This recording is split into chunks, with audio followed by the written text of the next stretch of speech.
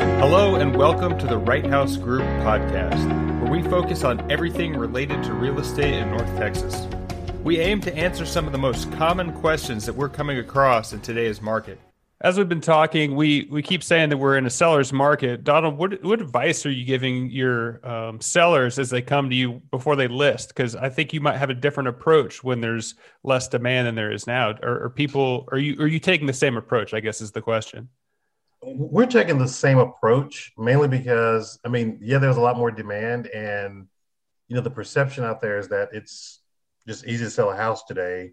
But what I always have to remind people is that when you're looking at offers, there is a lot of things to consider. You're not looking at just a normal, it's not just about the promulgated form and this person saying they're going to do this, that, or the other, to buy my house. There's a wealth of experience that we have in selling homes, and that experience becomes a lot more important when you're looking at 10 offers, or even if it's just 2 or 3 offers, because, I can look at an offer and make a decision pretty quickly about, make a judgment call based on, is this going to close in 30 days? Mm-hmm. And there are, things that I do and things that I see and things that I've observed over the 18 years I've been in this business that help me to be pretty good about making that judgment call, because if you make the wrong call, you can cost your client a whole bunch of money. I guess even before you start receiving offers, I've felt the question, do I really want to pay money to stage my house, or do I really want to pay money to get things out of my house? Maybe I don't need to, because the house down the street got 30 offers. Like, why is it still important to do that? Or is it? Well, I would say it's very important to do that because, the house down the street, they got that number, probably got that number because they staged their home. And, staging is different from, like, people think of staging as decorating. Staging is different from decorating your home. With staging, what we do is, the stages that we use come into the house with the eye of the buyer. And the eye of the buyer is not interested in my fancy rug or all of my pictures, all of my art or whatever. They want to look at, are there built-ins? Like, what is the layout like? Things like that. And a good stager will position your house so that people are automatically drawn to those things and not all the personal items that I'm taking with me when I leave. And from a staging standpoint, I would say it's, even in a market like this, it's even that much more important to stage, because people making quick decisions, and if they come into a house that's, in disarray and not really ready for showings, they're going to think twice about making that quick decision to pay, $10, $20, $30, $40, $50,000 over asking price.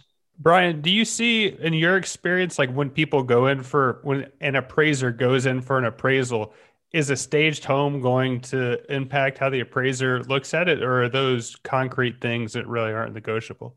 Yeah, I think, curb appeal, the cleanliness of the home, all of that stuff matters to everybody. Does it matter more to the buyer who's going to pay top dollar for it itself because the way that it appears? Yes. Do appraisers take into consideration? Of course, right? They take all that stuff into consideration as much as they can, keeping it in compliance with adjustments. So it's never a bad thing. I also think to Donald's point, just because somebody got max dollar down the street, if people are going to pay max dollar these days, they still want to make sure the house is clean and it looks good. You can't just, get max price just because the market isn't that friendly. When people are going to overpay for a house, if they are overpaying for a house, they want to make sure that it's rock solid top to bottom. So I agree with Donald that it's always, great to prepare it according to what the agent suggests. Donald, a question for you. I've had a couple people ask me, and I think you'll know better than anybody. Looking down the road, let's call it late spring, early summer, in the event that inventory is still very thin, outside of new construction, trying to cure the inventory issue for existing homes, what do you think agents, or what are you going to do to try to create some new inventory? Is it going to go back to literally old school door knocking and just asking people, hey, are you aware what's going on? Let's have a conversation. What are 1 or 2 things you think that people are going to start doing to create inventory in the event it stays like this over the next few months? That's a great question. And one of the things that we've been doing is, reaching out to past clients to see if they would even consider making a move. And one of the things that's difficult about that, I've got several people that want to say, that they're saying like, hey, I want to sell my home, but they've got to find a place to go. And so those people run into the same challenges that the person looking for their home has. And so, for us, it's just kind of just constant communication with the people that are thinking about selling, but also trying to, like, for example, like I had one coming up, and I knew that it would be a good fit for, someone that I knew looking, but that person had to find a place as well. And I knew of something that was coming up for them. And so I was like, hey, let's go look at this house. I know you're not looking to move, but this house could be a good fit for you. And it worked out. And so we just have to just get real creative to kind of just help people to just see what their options are when they think that there are none out there. Yeah, I think that's a good point. I found that people that live in houses, even though they see that housing prices are booming on the TV, if they don't live it daily, they're not aware. You just have to talk to the past clients, maybe a door knock deal. One of the conversations I'm having with those people when they say like, well, if I sell my house, what am I going to do? Where am I going to go and pay top dollar? And one of the things I try to do as a certified planner is say, look, it's not all about the home and it's not all about the home loan. You may pocket a lot of cash from the sale of this house. And yeah, you might pay more for a house. The mortgage might be higher. But remember, if you're getting $75K from the sale of the house and you've got 2 cars and a credit card and all that, you can literally take all that cash flow, wipe out all the debt, increase your overall monthly cash flow. So you're in a much better spot. Yeah, you're going to pay a little more for the house and the home loan. But the truth of the matter is that you'll be improving the financial position greatly. You'll be cash flowing a lot more money. And I always remind people that mortgage debt is the best debt. Still get rates under 3. Home goes up in value. You get tax deductions, and there's no other debt that we can say that about. So if you're going to go big on a mortgage and get rid of everything else. Definitely. And one of the things that, to answer your question, Brian, too, is that one of the things that I tell people all the time that some people don't want to hear it is that, you really just have to be patient. It's amazing to me the number of people that are out there that are just saying, I've got to find a house today. And I have 3 weeks to find it, or I've got to extend my lease.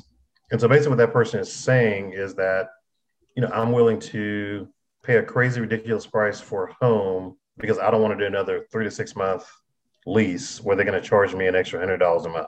And so what I'm telling them is that you go pay that extra $600 for that 6-month lease and be patient until we find you the right home, because it's a big investment. You're going to live in that home and you can't just go in, after a week living there, go and give it back. It's not like, you're buying a shirt at Nordstrom.